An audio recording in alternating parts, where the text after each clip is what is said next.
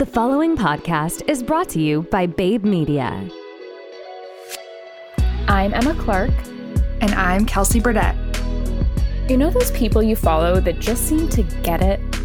They have the Instagram content that you actually watch, they own the brands that you just can't stop buying from, and they tell the stories you actually remember. The kinds of people that leave you wondering, how do they do that? Well, we follow them too, and we have the exact same question. Join us as we interview the people that leave us thinking, oh, they get it.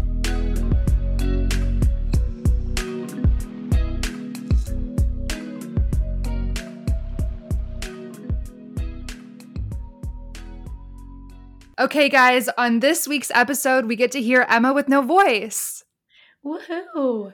You know what's so fun is when you have an interview with someone who you've been wanting to talk to for years, and it's like such a huge deal that we've been so excited about for months because we've had this booked for months. Literally months. And I wake up on the day of the interview and I lost my voice. Yep. And it's a podcast. You have to talk. You do. And I have no voice. And so I'm laying in bed this morning and I send Kelsey a voice note. I'm like, hey, good morning. This is what my voice sounds like. Just a heads up. Lots of tea. I literally tried everything today. I took Advil because it's supposed to help with inflammation. I was gargling with salt water. I held my mouth over a steaming hot pot of water to help moisten my voice, whatever. Vocal I'm cords. drinking tea with honey. I have tried everything. You know what you could try? You know what you could try that you didn't try? Hint water. Hint How water. about that? Yeah. How about that for a segue? But anyways, I know some people really like raspy voices. So if that's you, you're in for a treat this episode. This and if one's it's for you. not, I'm sorry. But I think you should still listen because Kara is an absolute badass. And she said so much cool stuff. I was just thinking I was going to hold up the book, but I took my sleeve off of it because I'm forever wrecking the outside of the books. But anyways, her new book that she just released at the end of last year is called Undaunted. And for anyone that doesn't know, Kara Goldin is a badass. She's amazing. She's incredibly talented. She's still somehow so humble. And when Emma says we were looking forward to this episode for months, that's not a lie. And so in the episode, actually, surprisingly, we don't talk a lot about the Hint journey. And so let's take like a couple minutes now just to get everyone on the same page so that when Kara goes in and starts talking about all these stories, we kind of know sequentially where everything fits in. Do you want to go first?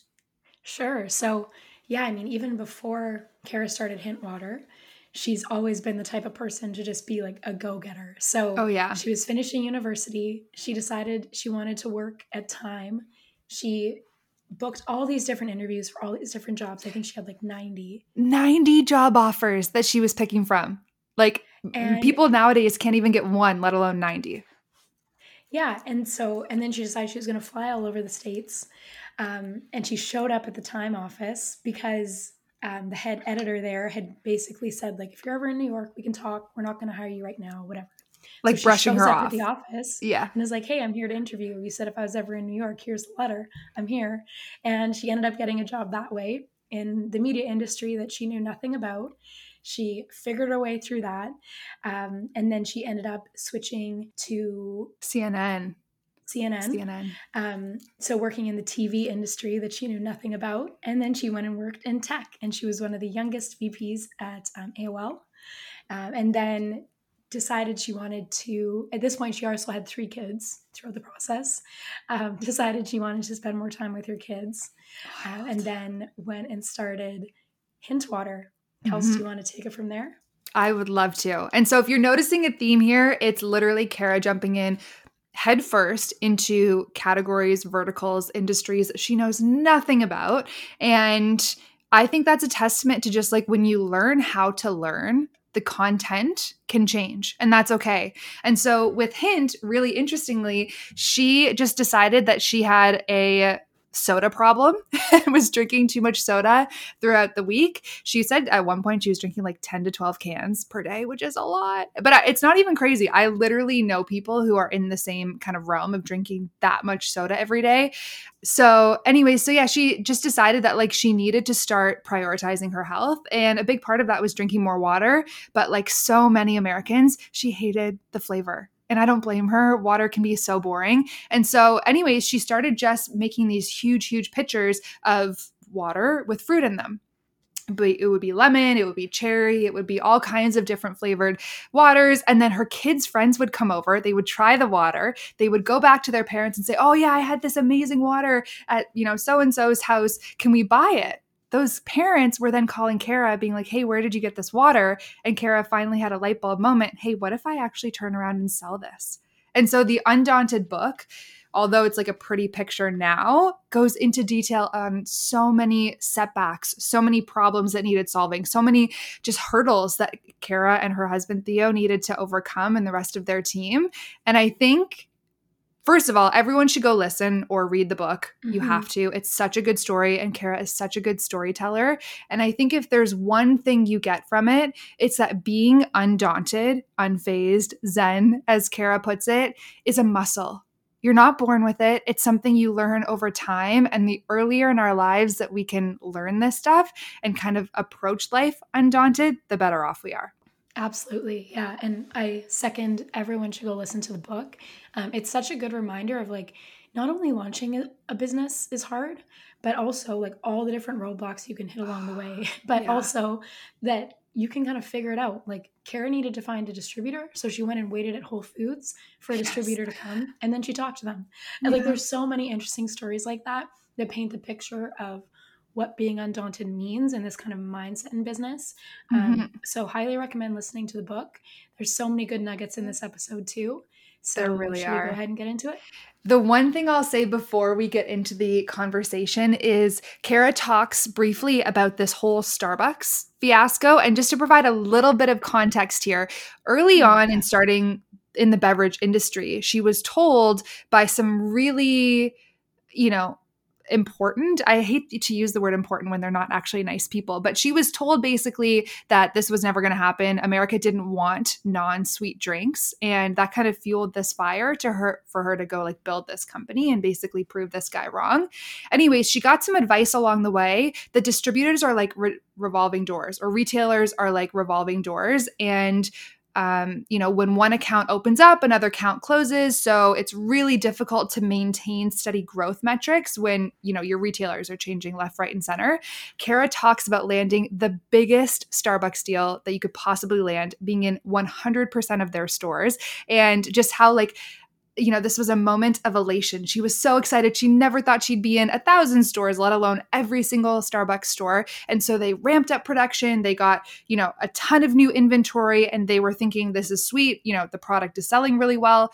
And Howard Schultz decided that he wanted to start prioritizing other products. And so within a couple of weeks, they were pulled off of the shelves with all this production capacity and all this inventory just sitting there, kind of doing nothing, only to get the famous phone call from the Amazon food and beverage sector. And they wanted to come in and buy a ton of Hint product, literally taking all this extra inventory off their hands. And so looking back, the story sounds so pretty and polished and oh yeah, everything always works out. Life is great. But Kara goes into a lot of detail on how in the moment, it didn't feel so sweet. Completely. Okay, now let's go ahead and get into it. Let's do it.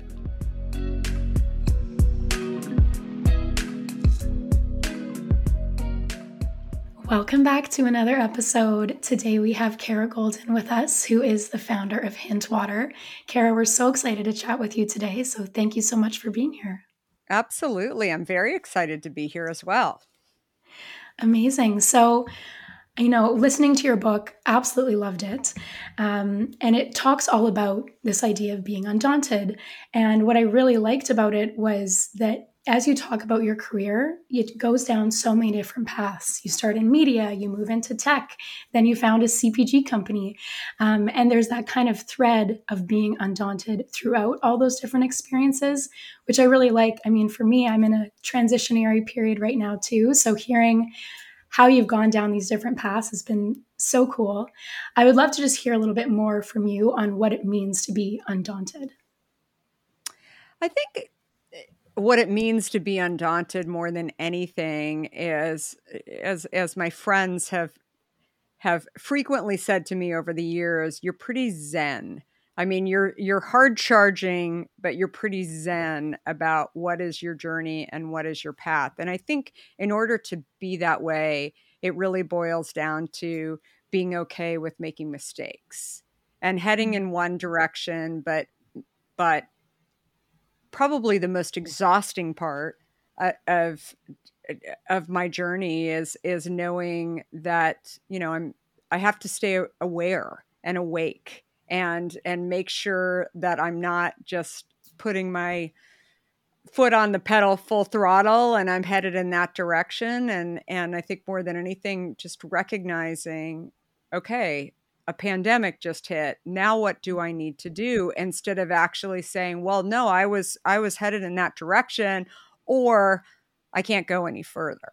Right. And what I've said is, like, every day can be exhausting when you are really aware of what's going on, and, you know, what's going on in the world, what's going on in your business, what's going on with your employees, all of these things, I think as a leader, are really the things that are so key. And I think that, you know, that is really being undaunted, though, just knowing that stuff's going to come up and there's a lot of different paths that you can take, and you don't have to live undaunted. But if you decide that you're going to live undaunted, know that not every path, not every journey that you're on is going to go perfectly. Instead, you have to have explorer's mode in you, and know that you're going to encounter stuff,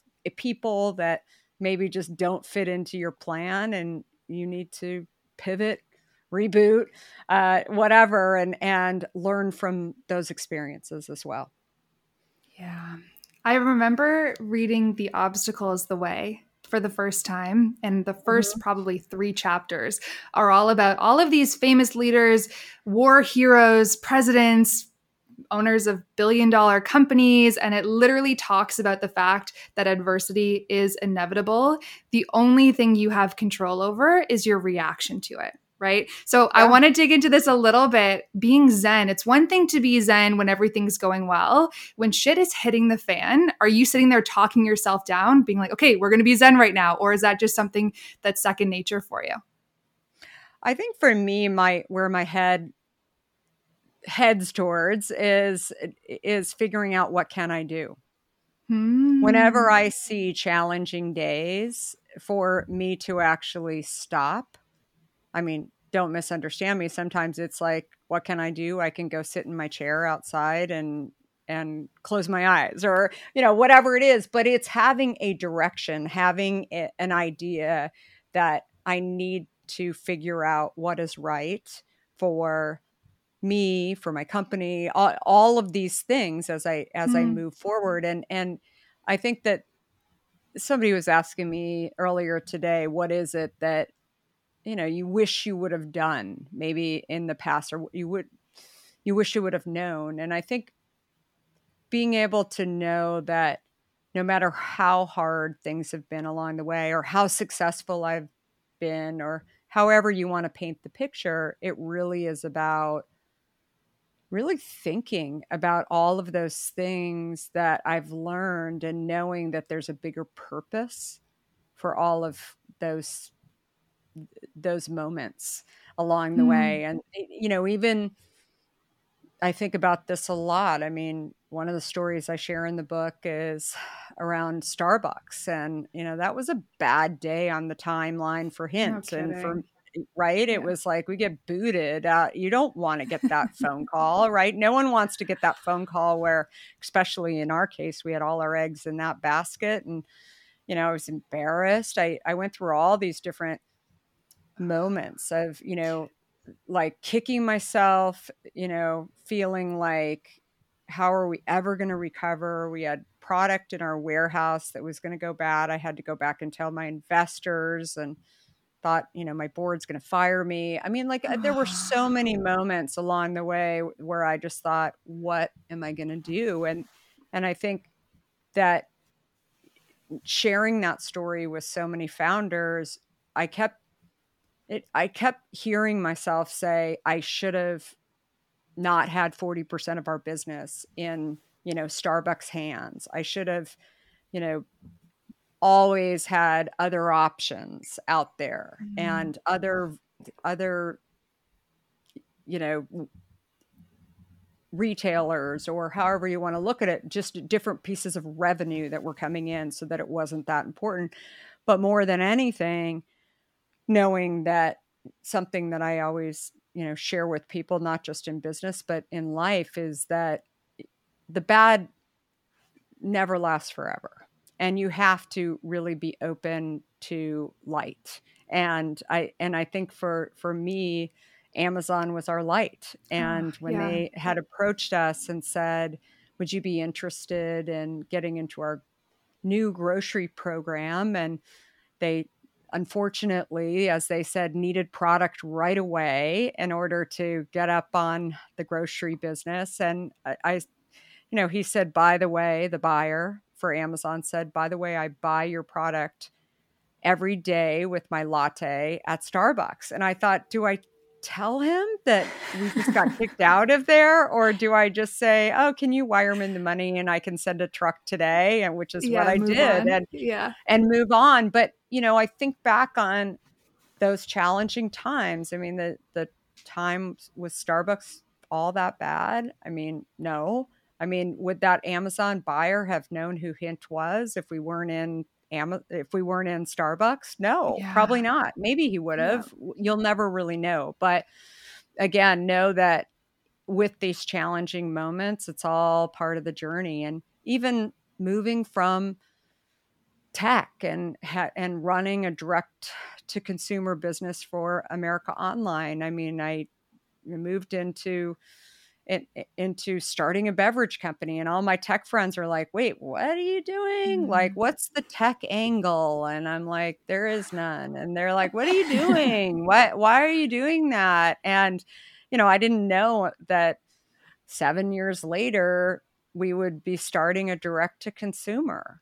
And as Steve Jobs famously said, I mean, the dots eventually connect, right? That it's like, that's why I was in that business, right? And that taught me a lot of what I know today. And so many things like that. It's way easier to be Zen, I think, when as you get older and you can see all these connections, how they happen, versus, when you're in them, I guess, and when the challenges occur too.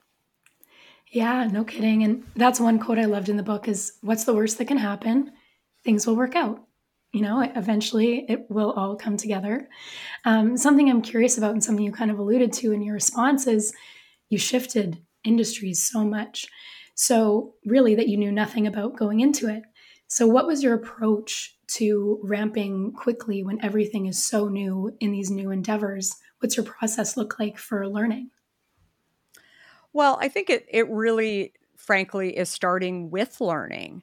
And I think that if you can start with learning and knowing that that's a high priority for you, I mean, that's really the most important thing. Look, I've learned so much about business overall just from being in 3 different industries. I mean, actually, in some ways, 4 different industries, the print industry, and then television, and then tech, and then beverage/consumer products. And with that, it's kind of direct to consumer, and retail and publishing is kind of weaved in there, and services versus physical products. I mean, I've learned a lot over the years, and sometimes I'll go pull things when we decide to do a Super Bowl ad, how we negotiated a Super Bowl ad across, we didn't buy a national buy. We bought it across different verticals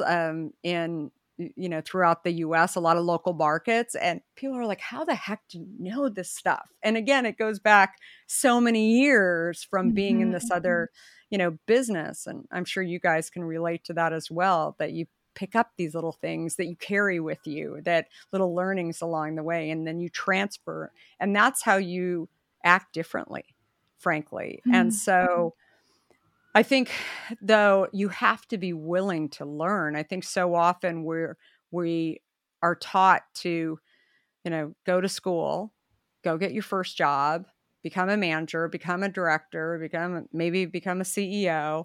Mm-hmm. And I think that the thing that I've really thought a ton about is, as you move up the ladder, which is kind of the mecca, right? That we're told like that's what you should. You're applauded, you get more money, all of these things. But when you get into that higher level, you're often, put in this position of mentoring and managing versus actually enjoying. And and I think that that's not what everybody's great at. It's not what they enjoy. And I think that, and more than anything, I think it's often the place where you're just not learning anymore. You're teaching. And so it's not to say that mentoring and managing isn't a great thing and a really great thing to do. But I think some of the most unhappy and miserable people were sort of forced into this place versus actually thinking that that's really what they wanted to do. And then they leave a company grumpy. People think, they're something else, right? That they're bitter or whatever, when the reality is that they may not be learning anymore. And that may be sort of the crux of it. So for me, when I left tech, I was the youngest vice president at America Online, one of the few females at that level. And I couldn't articulate it because I just knew that I wanted to stay home with my young kids. I was pregnant with my third. But, it wasn't a popular decision. It wasn't like I would say to friends or, to former colleagues that I want to kind of get off the train and I want to go do something. I didn't want to be a stay-at-home mom either forever. I just knew that I wanted to do something different. I kept thinking that that would be in tech because I had been successful in tech and everybody else thought so too. And I think what was really the most kind of dismissive, annoying thing to me was that when I shared with people that I was going to go start a beverage company, that, they really thought I was talented and that I had done great things and I should go get a job in some other tech company. But the minute that I said I wanted to go do something else, they're like, how are you going to do that? You don't have experience. You're totally different. How can you go and just start? You were like a vice president at a company. Is anybody going to believe you, that you're going to go back down to the bottom? And it was just, and they don't intend, I think, to tell you these things either. They share these ideas with you because it's their own fears. And they love you. Family doesn't want you to take risks. They want you to just, keep going to work every day and being happy. And when you're not really happy, when you're not really learning, is the time that you have to go figure it out for yourself, where you're going to go learn and what you're interested in, frankly. And so that was my experience.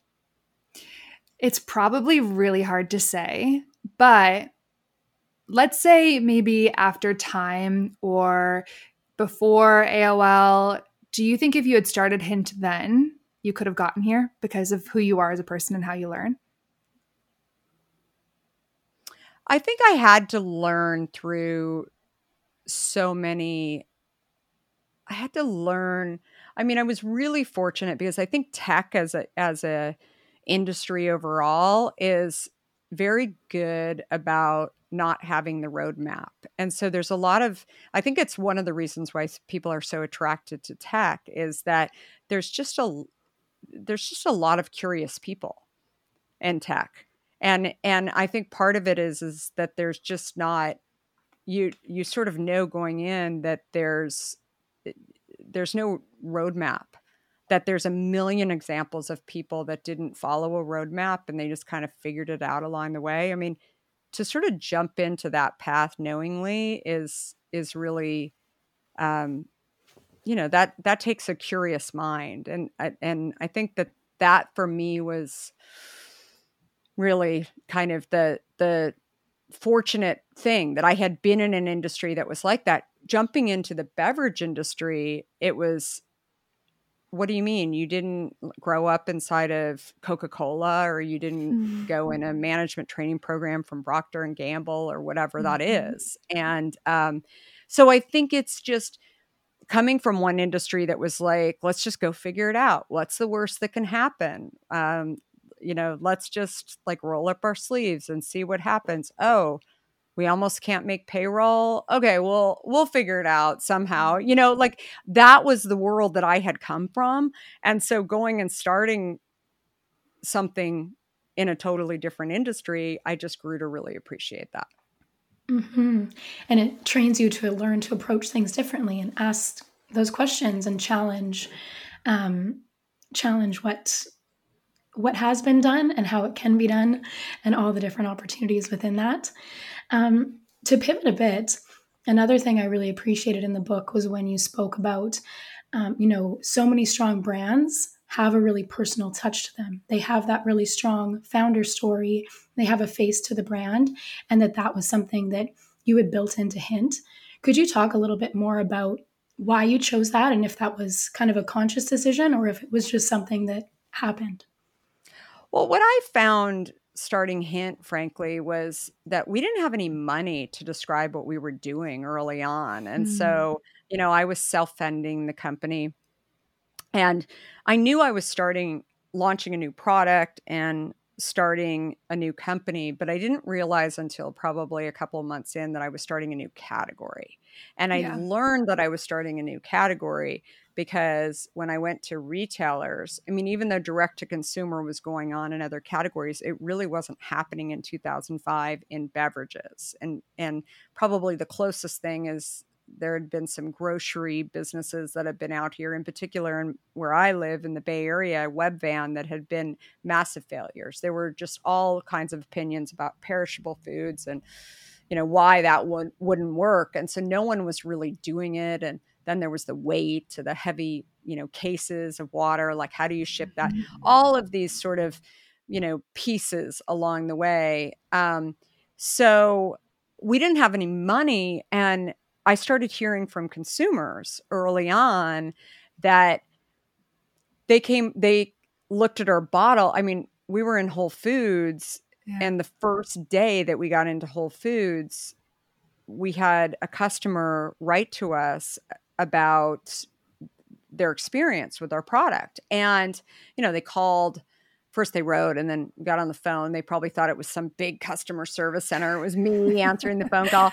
And, it was really the first time that I had ever heard about this disease called type 2 diabetes. And I was really fascinated because I had heard of diabetes, but I had never really understood that there was a type 1 and there was a type 2.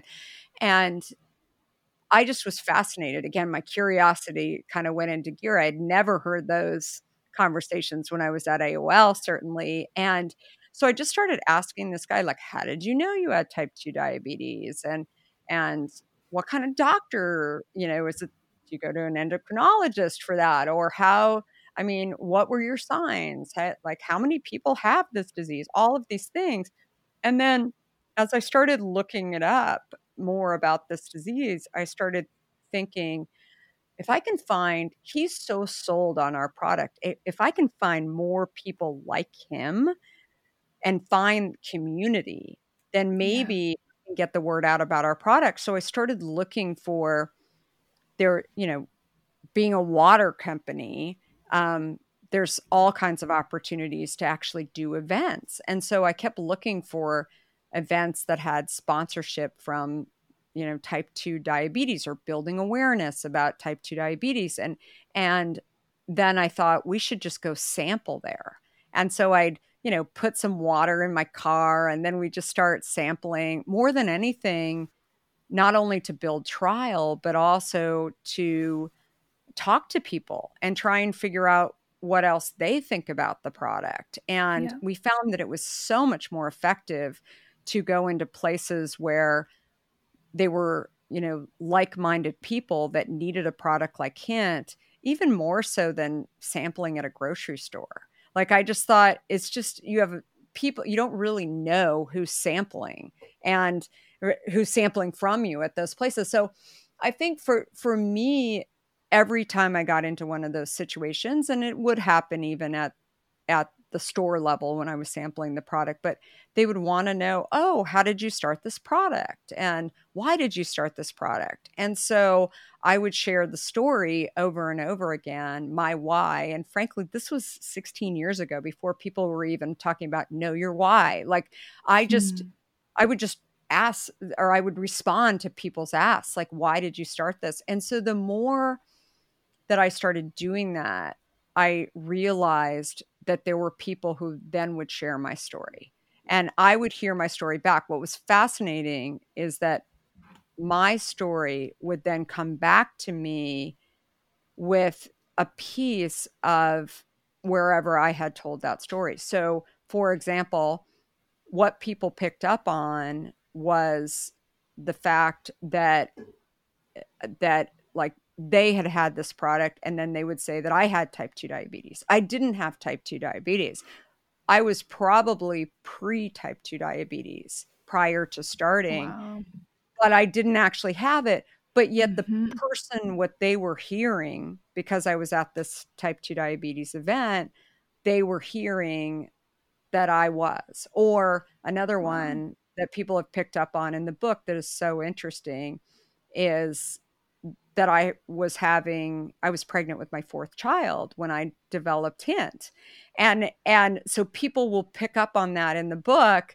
And I can always tell, especially if it's somebody who's trying to figure out, should I wait to go out and get a job, or can I actually have a job while I'm pregnant? Whatever it is, because they're like, wait, did you actually go and put your first bottle on the shelf like the day you were delivering your baby? And I'm like, I did. And you can just see that that's what they pick up on. And so that's the power of storytelling too, that you don't even have to emphasize certain aspects. You actually just figure out what is your authentic story, and you'll find these little micro groups within that story. I mean, our CFO, just as another example, I met him, I talk about him in the book, that I met him at a kids' party, and he was very kindly pouring me a glass of wine at his house, and our kids were in school together.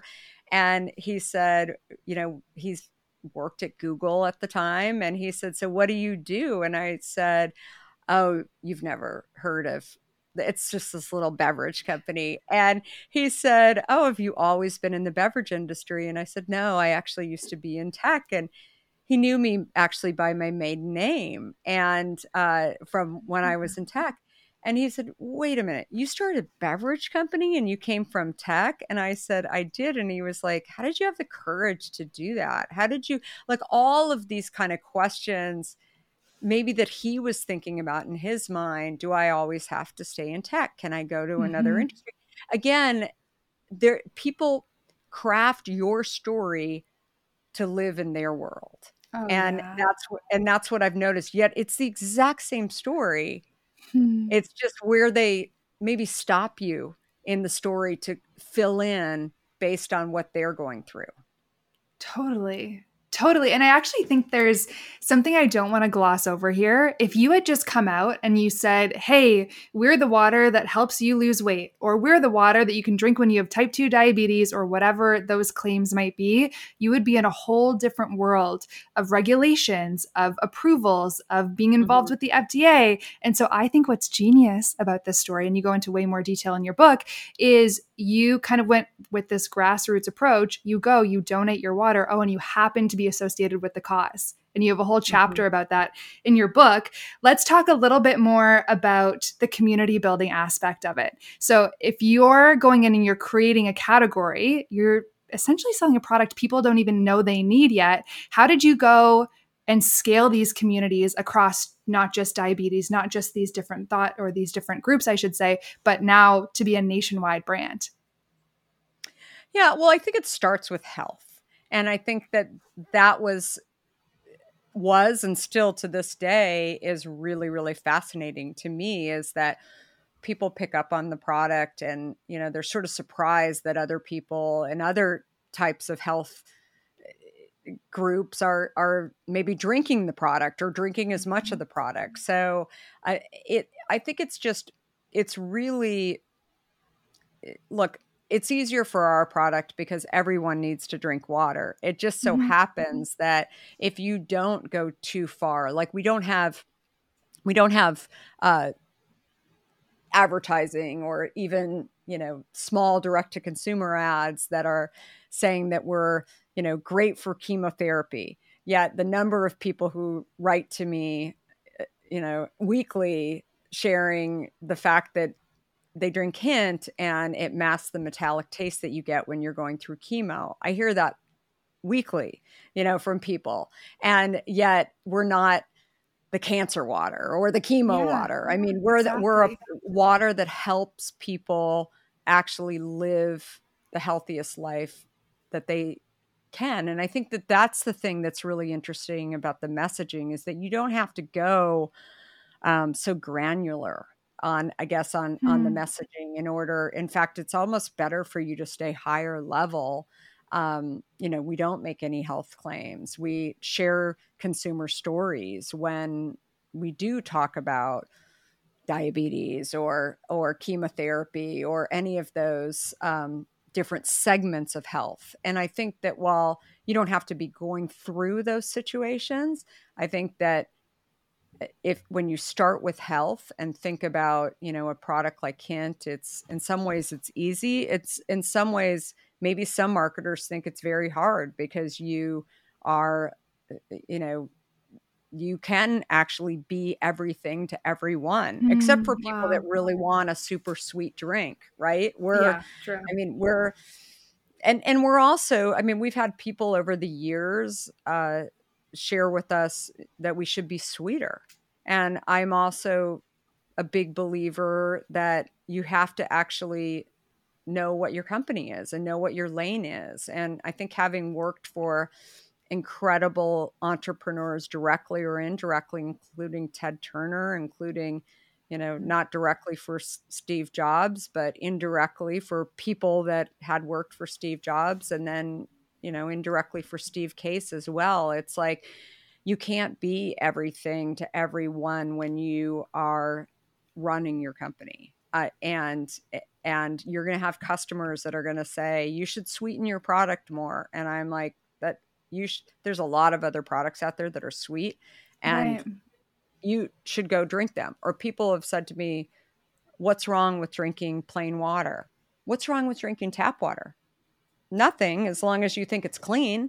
That's really that's the biggest thing, is that when you can still continue to have a dialogue with the customer, but also not try and, develop Hint with sweeteners. Instead, we sort of, tease the audience a little bit by doing an energy water or doing fizz in our water. We could, but we won't. Right. Yeah. And because our purpose, and we think that the market is way bigger for people who really want to drink water, but don't, because they find it boring and they haven't found Hint yet. And so, so I think just that's a really, really big key to, understanding these communities. But also, I think our approach too has been, even in the nonprofit world. Look, when you're a water company and you start to hear all these stories from consumers, we get hit up a lot for donations or partnerships, and I think that we support a lot of different organizations and runs and charities and stuff with product, but we've really found a large percentage of our consumers either deal with or have family members that are dealing with breast cancer. So it's like one of the ones that last year, I think we raised over $500,000. A company like our size, for raising in 2 days, it was I mean, it was crazy. So I think it might have been a few more days than that, but I mean, it was pretty nuts in the middle of a pandemic that we were able to raise that much money for, research and helping people get chemo treatments and, and working with the Susan G. Komen Foundation in order to do that. So, I mean, it's a big number. And I think the year before that, when we actually were able to do more outside with it, I mean, we raised almost $1 million. And I mean, that's a lot. So, so it's, again, sort of understanding not only who your core consumer is, but also, where you feel like you can actually bring a lot of help. Mm-hmm. Mm-hmm. Okay. And I want to touch on this because when you talked about, not getting too granular, you've expanded your brand in really interesting ways. You've gone down the road of sunscreen and deodorant, and it ties back to that mission of helping people make healthy choices and making that easier for them. Can you talk about when you launched those products, how it was received? Were people like, what are you doing? Or did they get it?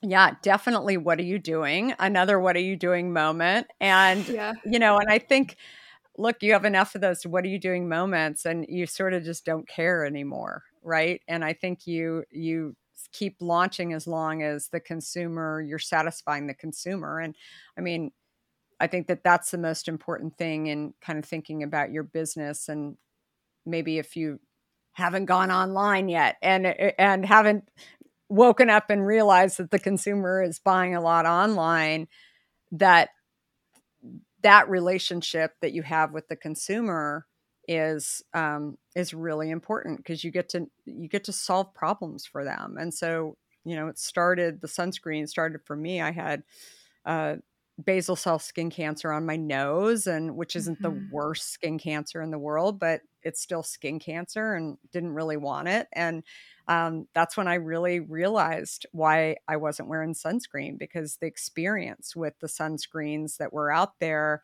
was just really confusing to me. First of all, I didn't want to smell, as I used to say, like sunscreen. Everything smelled like tropical and coconut, or it was unscented. And a lot of the unscented products just didn't smell that good. And I certainly didn't want it on my face, under my nose, where I was smelling it all day. I don't know if you guys have experienced that with some of these products, but these natural products, a lot of them, they might be unscented, but they reek. I mean, they're just not very good. And so I started thinking about, wow, I wonder if I could actually buy a bunch of these ingredients. If nothing else, I'm going to learn about what is in sunscreen, because I had never really thought or focused on it. And so I did. I bought a bunch of them, not actually thinking that I was going to develop Hint sunscreen, but really for myself, very similar to what I was doing with the water. And a friend of mine who used to work for L'Oreal was over, and she said, have you thought about getting FDA approval on this? Because in the US,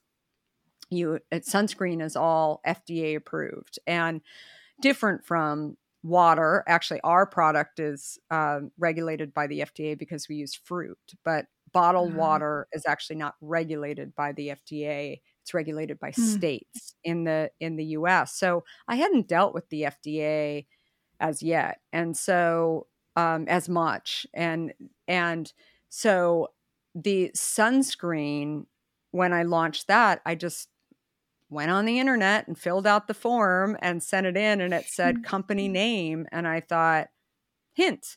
And I didn't have the trademarks. I had registered for the trademarks, but they weren't registered. And so because I really just didn't think it was going to happen. Again, sort of what's the worst that can happen? It'd be, if nothing else, I thought, no matter what I do, it's just, I feel like it's a test of whether or not it could happen. And if it doesn't happen, I have really good stories of when things actually didn't go the way. And I thought, I'll just be a better dinner party guest. Like, tell me the story of that, literally, along the way. And I think if you live your life that way, to some extent, it takes a lot of pressure off, because you're not embarrassed. You're called an authentic person or leader or whatever. You just sort of like roll with it and see what happens. And it's humbling, but it's also offers you the ability to not take yourself so seriously. But that was how I thought about, the sunscreen. And then a year later, we actually got the approvals of from the FDA saying, okay, and we'll move forward with the pineapple and the apple and the grapefruit and we had our own direct to consumer business at that point, and we launched it online. We didn't even do sampling. Like, we had done sampling for the water into these different communities. We didn't even do sampling for the sunscreen. We just launched it online and thought, let's see what happens. And we said $20 out to our list of our email list that we had, which was, not giant, but it was something. And we said, hey, you buy our water all the time. You want to buy our sunscreen? We weren't giving it away. We just, said, it's actually really good quality. It's the same quality as you find in a dermatologist office, and it's $20, and it's from a brand you love. What do you think? And we had like 67% of our online lists bought. I mean, it was insane. What? It really was. Yeah, it was crazy how many people bought it. And people ask me all the time, when did you know you had a brand? Like, that's when I knew we had a brand, because there was no way for them to try the product. And yet they were saying, oh, I love Hint water. Let me, throw $20 in that direction and get it. And, so many of those people have continued to buy it. And yet it's really not available in stores. It's kind of hard to find. And it's really a fascinating story. Yeah. Honestly, consumer trust is everything. And no matter what you come out with next, because you have that trust with people, you're already, 10 steps in the right direction. I want to hear about some of these ideas, because I know you have them, that didn't turn out like the sunscreen and the Hint. What were some of the other experiments that just never made it to market? Well, we had some that made it to market, and then we took them off market. Okay. Well, there's many things that we did along the way that I share with entrepreneurs. I mean, one thing that we did was we had a major retailer that asked us to do a private label product for them, and they were going to launch a private label product. We really wanted to get into this large retailer. And so we said, okay, we'll do the private label product on the one condition and the private label product was exactly our product, but it was with their own store label. And we said, we'll do it on the condition that you launch our product first. Well, about a month before we were launching, they said, no, actually, we want to launch our own private label product first, and then we'll launch you guys in 3 months. So we already had, the product was brutal, in the works and whatever. And we were not happy about it, but we thought, oh, that's fine. It'll be 3 months. We're still going to get the business for the year.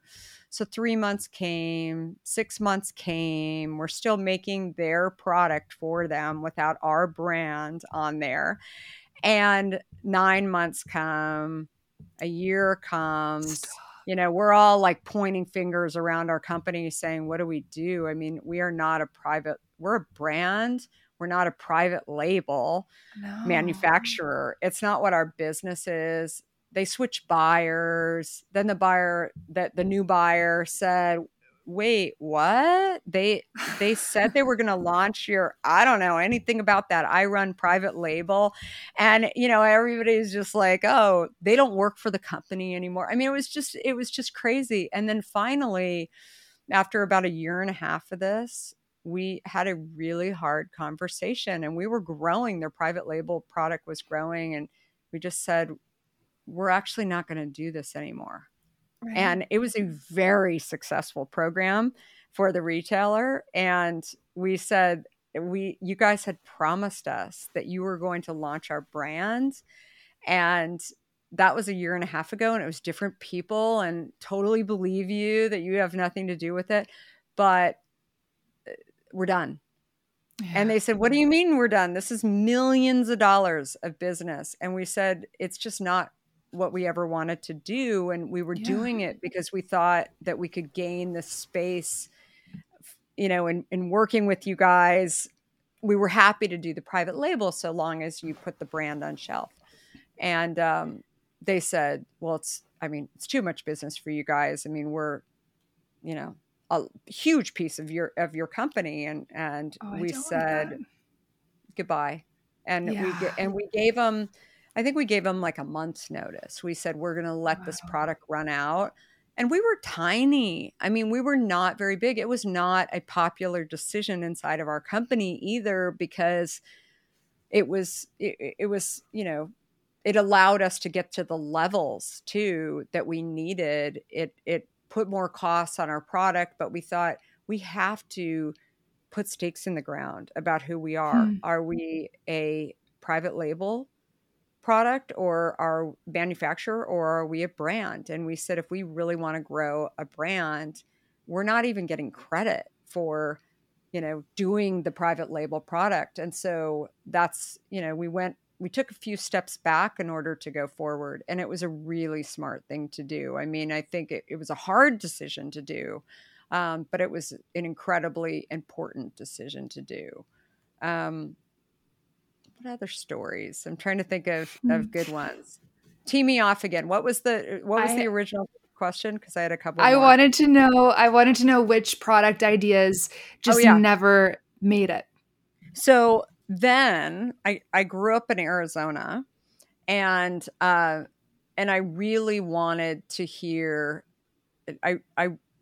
I grew up with sun tea. So my mom would always make sun tea, and she would put hibiscus flowers that we grew in our garden into this large glass jar, and she'd put water in there, and she'd let it sit outside. And, you know, in Arizona, it like bakes it in the summer for 120 degrees, and you make amazing teas. And, you know, they were unsweetened and all of this. And I loved the taste of it. And I said, we should make a hibiscus water.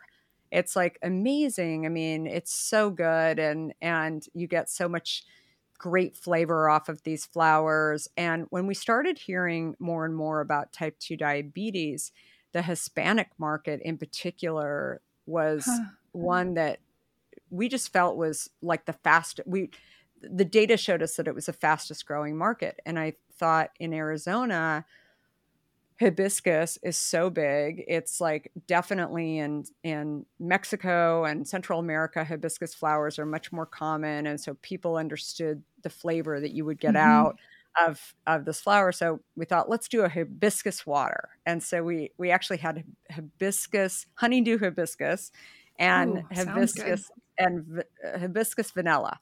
And it was fascinating to me to see. We got it into some retailers on the East Coast of the U.S. in New York and Boston.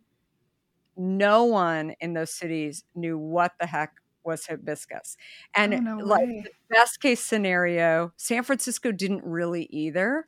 And it was really Los Angeles and San Diego and Arizona. And we really didn't have Texas distribution at that point. They probably would have got what we were doing. But it was fascinating to me. And, you know, we thought, well, it's kind of niche and cool, and no one else has it.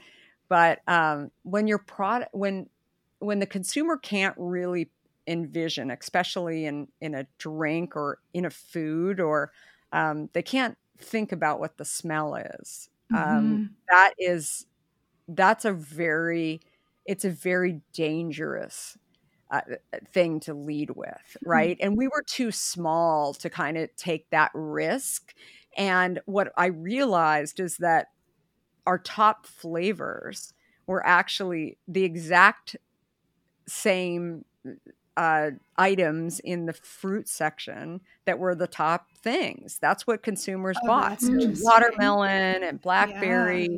And so, you know, so often it's a lesson of so often entrepreneurs think, I want to be different. And they'll, you know, put two flavors together that no one's ever seen. But if no one has ever seen it or tasted something like that, it's really tough, because to actually make a purchase and, you know, have trust that they're going to like it, you have to be able to taste it. It's another reason why, you know, when I look at, we're only in the US now, or I should say in North America.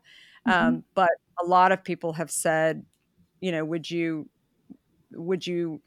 bottle in the US and then ship it to Asia if you were going to Asia, or how would you think about flavors? And I think that lesson that we learned about hibiscus is also makes me think a lot about international business, because there's certain fruits that, starfish or starfruit, and or passion fruits, like you just don't see them as much in North America, yet they're much more common in Asia. And I think it's just you have to really understand who the customer is and what they are used to tasting in order to, really have a successful product. It's not to say that you can't do, get a little risky along the road and test things and get a good press release for something crazy. I don't know. But to actually lead with that and have that be your core is really not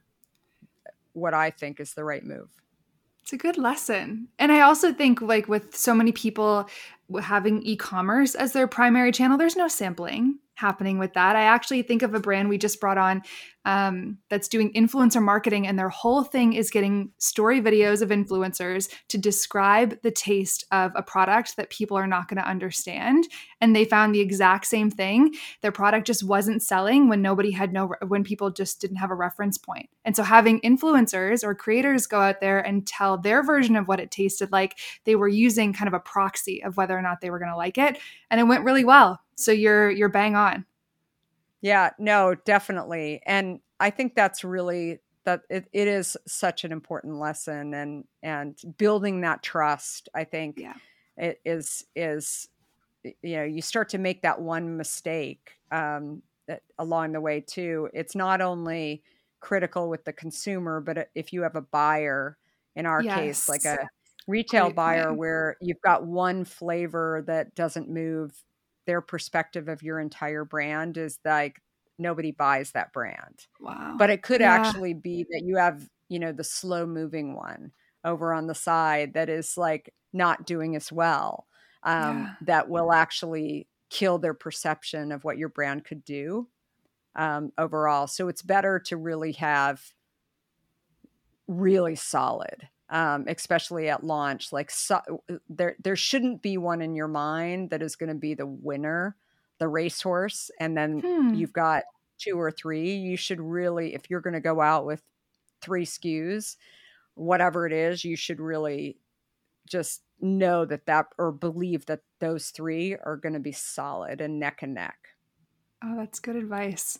I love that. Well, we're coming up on time. I have a million questions, and honestly, this could go on for 3 hours if we let it, but we'll wrap here. We have some rapid fire questions for you. And so don't think, just answer. The first one is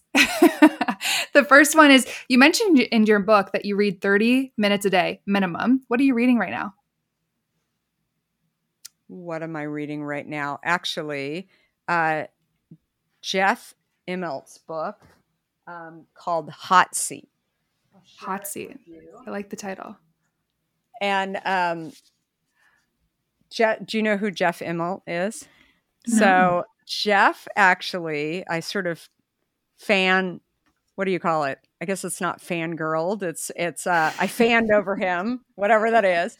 Over the years, he was at GE, and he was the CEO of GE. And prior to that, ages ago, there was a gentleman named Jack Welch that I just felt was like the most amazing, charismatic leader. He was up there in my mind, very different than like Steve Jobs, but had just so many lessons about leading and incredible. And when he stepped down, I was like, whoa, who's going to take his place? Jeff Immelt. And so it was and anyway, he just came out with his memoir, and he was placed into the job to fill Jack Welch's shoes. I mean, Jack Welch, by the way, if you Google him, was, older gentleman, right? At the time he decided to retire, but I mean, he was named like the best leader of the, 20th century. I mean, he was like, a hard act to follow. I mean, how do you jump into that? Right. And so I just watched this guy carefully over the years, but Anyway, he was put into his job as CEO 4 days before 9/11. And, Wow. how do you lead during crisis? I have a podcast as well. And I actually just interviewed him on my podcast. And, Oh, there you we just go. talked a lot about leading and, leading during a pandemic. People asked me, like, how'd you know how to lead during a pandemic? And I mean, I didn't. But I knew that I couldn't freeze, Yeah. and I knew I had to keep innovating. And, while I watched people all around me and different CEOs of companies were just focused on cut, I was super aware. I got out there with the team. I wanted to make sure that everybody was safe and healthy, but I also, was willing to try and was willing to do all these things. Anyway, so inspirational on so many levels. He teaches a course now at Stanford that on entrepreneurism and anyway, just leading overall. And so anyway, his book is incredible. Sorry, that's not a short answer, but you should definitely check it out. We're gonna plug that episode into our show notes. People need to go listen. Yeah, for sure. Yeah. And the other key thing that he talks about it that I think you guys would really appreciate, that I think about a lot, is, managing to consumers who are, buying your stock as a public company as compared to I love it. managing a private company. And how do you stay growing, but, not just sit there and think about profitability, because I think there's so many people that they think about, their business. For example, maybe you're listening to this podcast and you're running, direct to consumer for a company, and maybe all of your budgets just got cut and you don't really understand. I think that if you're getting ready to go public or you're public, I mean, there's just different levers, and you don't really understand the bigger picture of the company. And that's why I love listening to, go back in history and like read about some of these leaders too, and sort of what they were thinking. And it's so much better when they retire, then they can sort of tell you what they were really thinking. Right. Yeah, it's true. And what they wanted to do. And he was hit really, if you Google him, I mean, he was hit hard by Wall Street. He was one of the first people in 2005 to really start thinking about like solar energy and investing. And people looked at him and they said, what? Yeah, 2005. Like GE? Yeah. Solar? And, and people Wall Street did not like that at all. They thought he was like a little too, frou-frou and, pandering to the green people and, whatever. And so it's just a story of picking your lane and, getting rid of your doubters. It's the same story in many ways, really, and feeling like, who are you working for, and all of those things. So I love that. Okay. Well, adding that book to my list. Yeah. Absolutely. Next one, what is a brand other than your own that you're loving right now? A brand besides my own. I've been obsessed with Apple for forever. But that's not a fun one to say, because I guess everybody thinks they're so big now, right? I'm going to come back to that, because I'm looking around my room right now. Here's one. Here's a really, really good one that I am obsessed with. And do you guys know Tatcha? Yes. I have that product. Yeah, it's so good. And whenever I'm like kind of need some zen, I'll just sit here and spray it. And it's so good. And oh my gosh.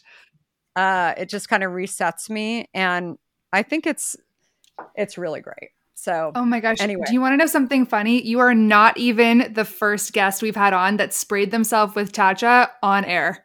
You're the second. I love that's it. Done that. I want to, if she's listening, I want to interview her for my podcast, because I'm obsessed with it. I love it. We're manifesting it. It's happening now. Yes. Yes, I love it. Okay, Very well, we're cool. way over. I've got one final question for you. Obviously, you have done so many amazing things. You have so much knowledge that you've built over the last, several years. We think you get it. Actually, we know that you get it. Who do you think gets it? Who do I think gets it? There's a lot of people who get it. And I'd say, can I say two people? Sure. I think Yes. two people. Sarah Blakely.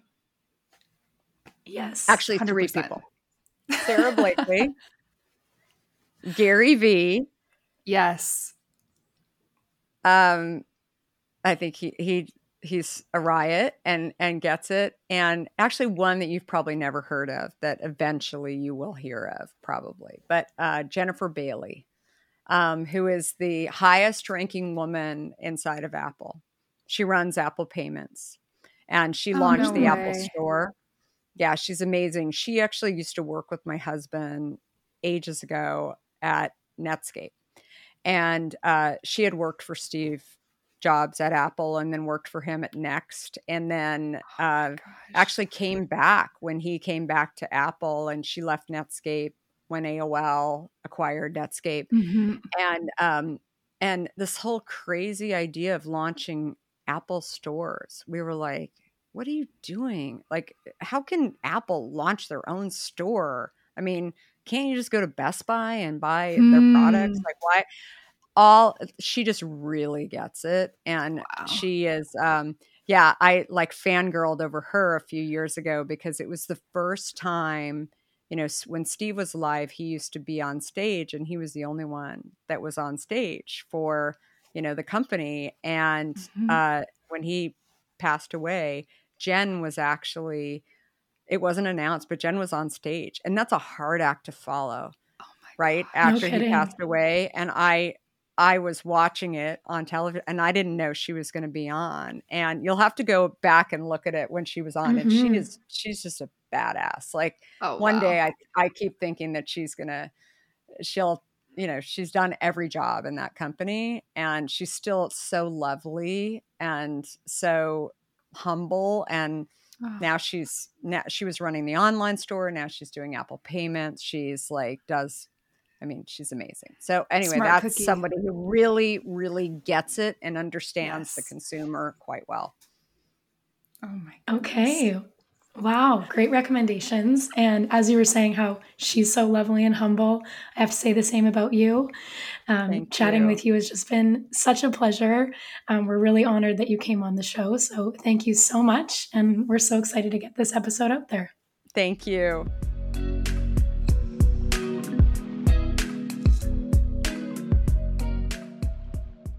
Okay, you've made it this far, you guys. This is a long episode, and I swear I could have kept going. Emma was giving me the cue that it was time to land the plane, and for once in my life, I listened.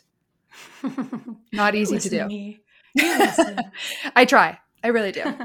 Honestly, there were so many questions we didn't even get to ask. I swear these conversations fly by, and then as soon as we end or wrap, I'm like, oh, this would have been such a cool angle to take. Anyways, the one that was a little unexpected for me was when Kara was talking about being all things to all people. And I don't know if I'm just like too ingrained in the tech world and the D2C world, but everyone always tells me, don't be all things to all people. Pick one target market and go hard after them and forget about everything else until they've like essentially earned your attention at that point.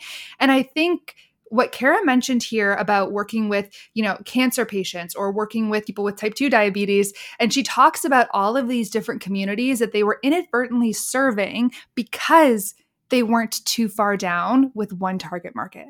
And there was something really special about the fact that she intentionally stayed out of the weeds so that people could interpret Hint and their story any way that made sense to them and the way that resonates to them in their own situations. I thought that was super powerful and not something we hear a lot about. Mm-hmm. Yeah, no, it's so interesting how she approaches it. And I think kind of that overarching theme is like, people are going to tell you to do things a certain way. They're going to look at you like you're crazy. You don't have to listen to them. You just don't. And a lot of the time that's what's going to make you successful in the end. So that's really cool. And I also think what just gives me the warm and fuzzies about this episode is like, Kara's a very successful person. We have a small podcast that is still growing.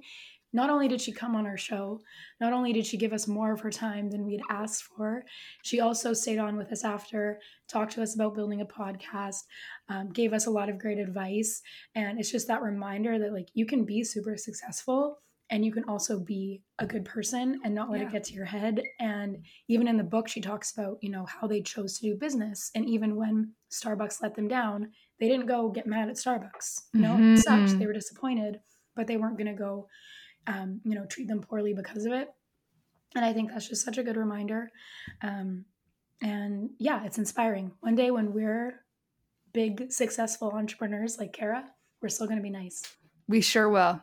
We sure will. We've actually been very lucky or fortunate or whatever you want to call it, that all of the guests we've brought on have been salt of the earth people. And I think that actually comes down to like you and I resonate with the people who are just good people. Yes, they're killer in their field, but they're also good people. And that's something I think not enough people understand. Good people get it. Good people get it. Yes. Okay. They really Heard do. it here first. You heard it here first. And if that's not a quotable moment, I don't know what is. As always, you guys, we so appreciate ratings and reviews. If you're listening on Apple, please, please, please drop us a comment, drop us a review, and give us a 5-star rating. We will be eternally grateful. Thank you so much for listening. And we will see you next week. Hopefully I won't have a rasp in the next episode. Fingers crossed, and we'll talk to you then.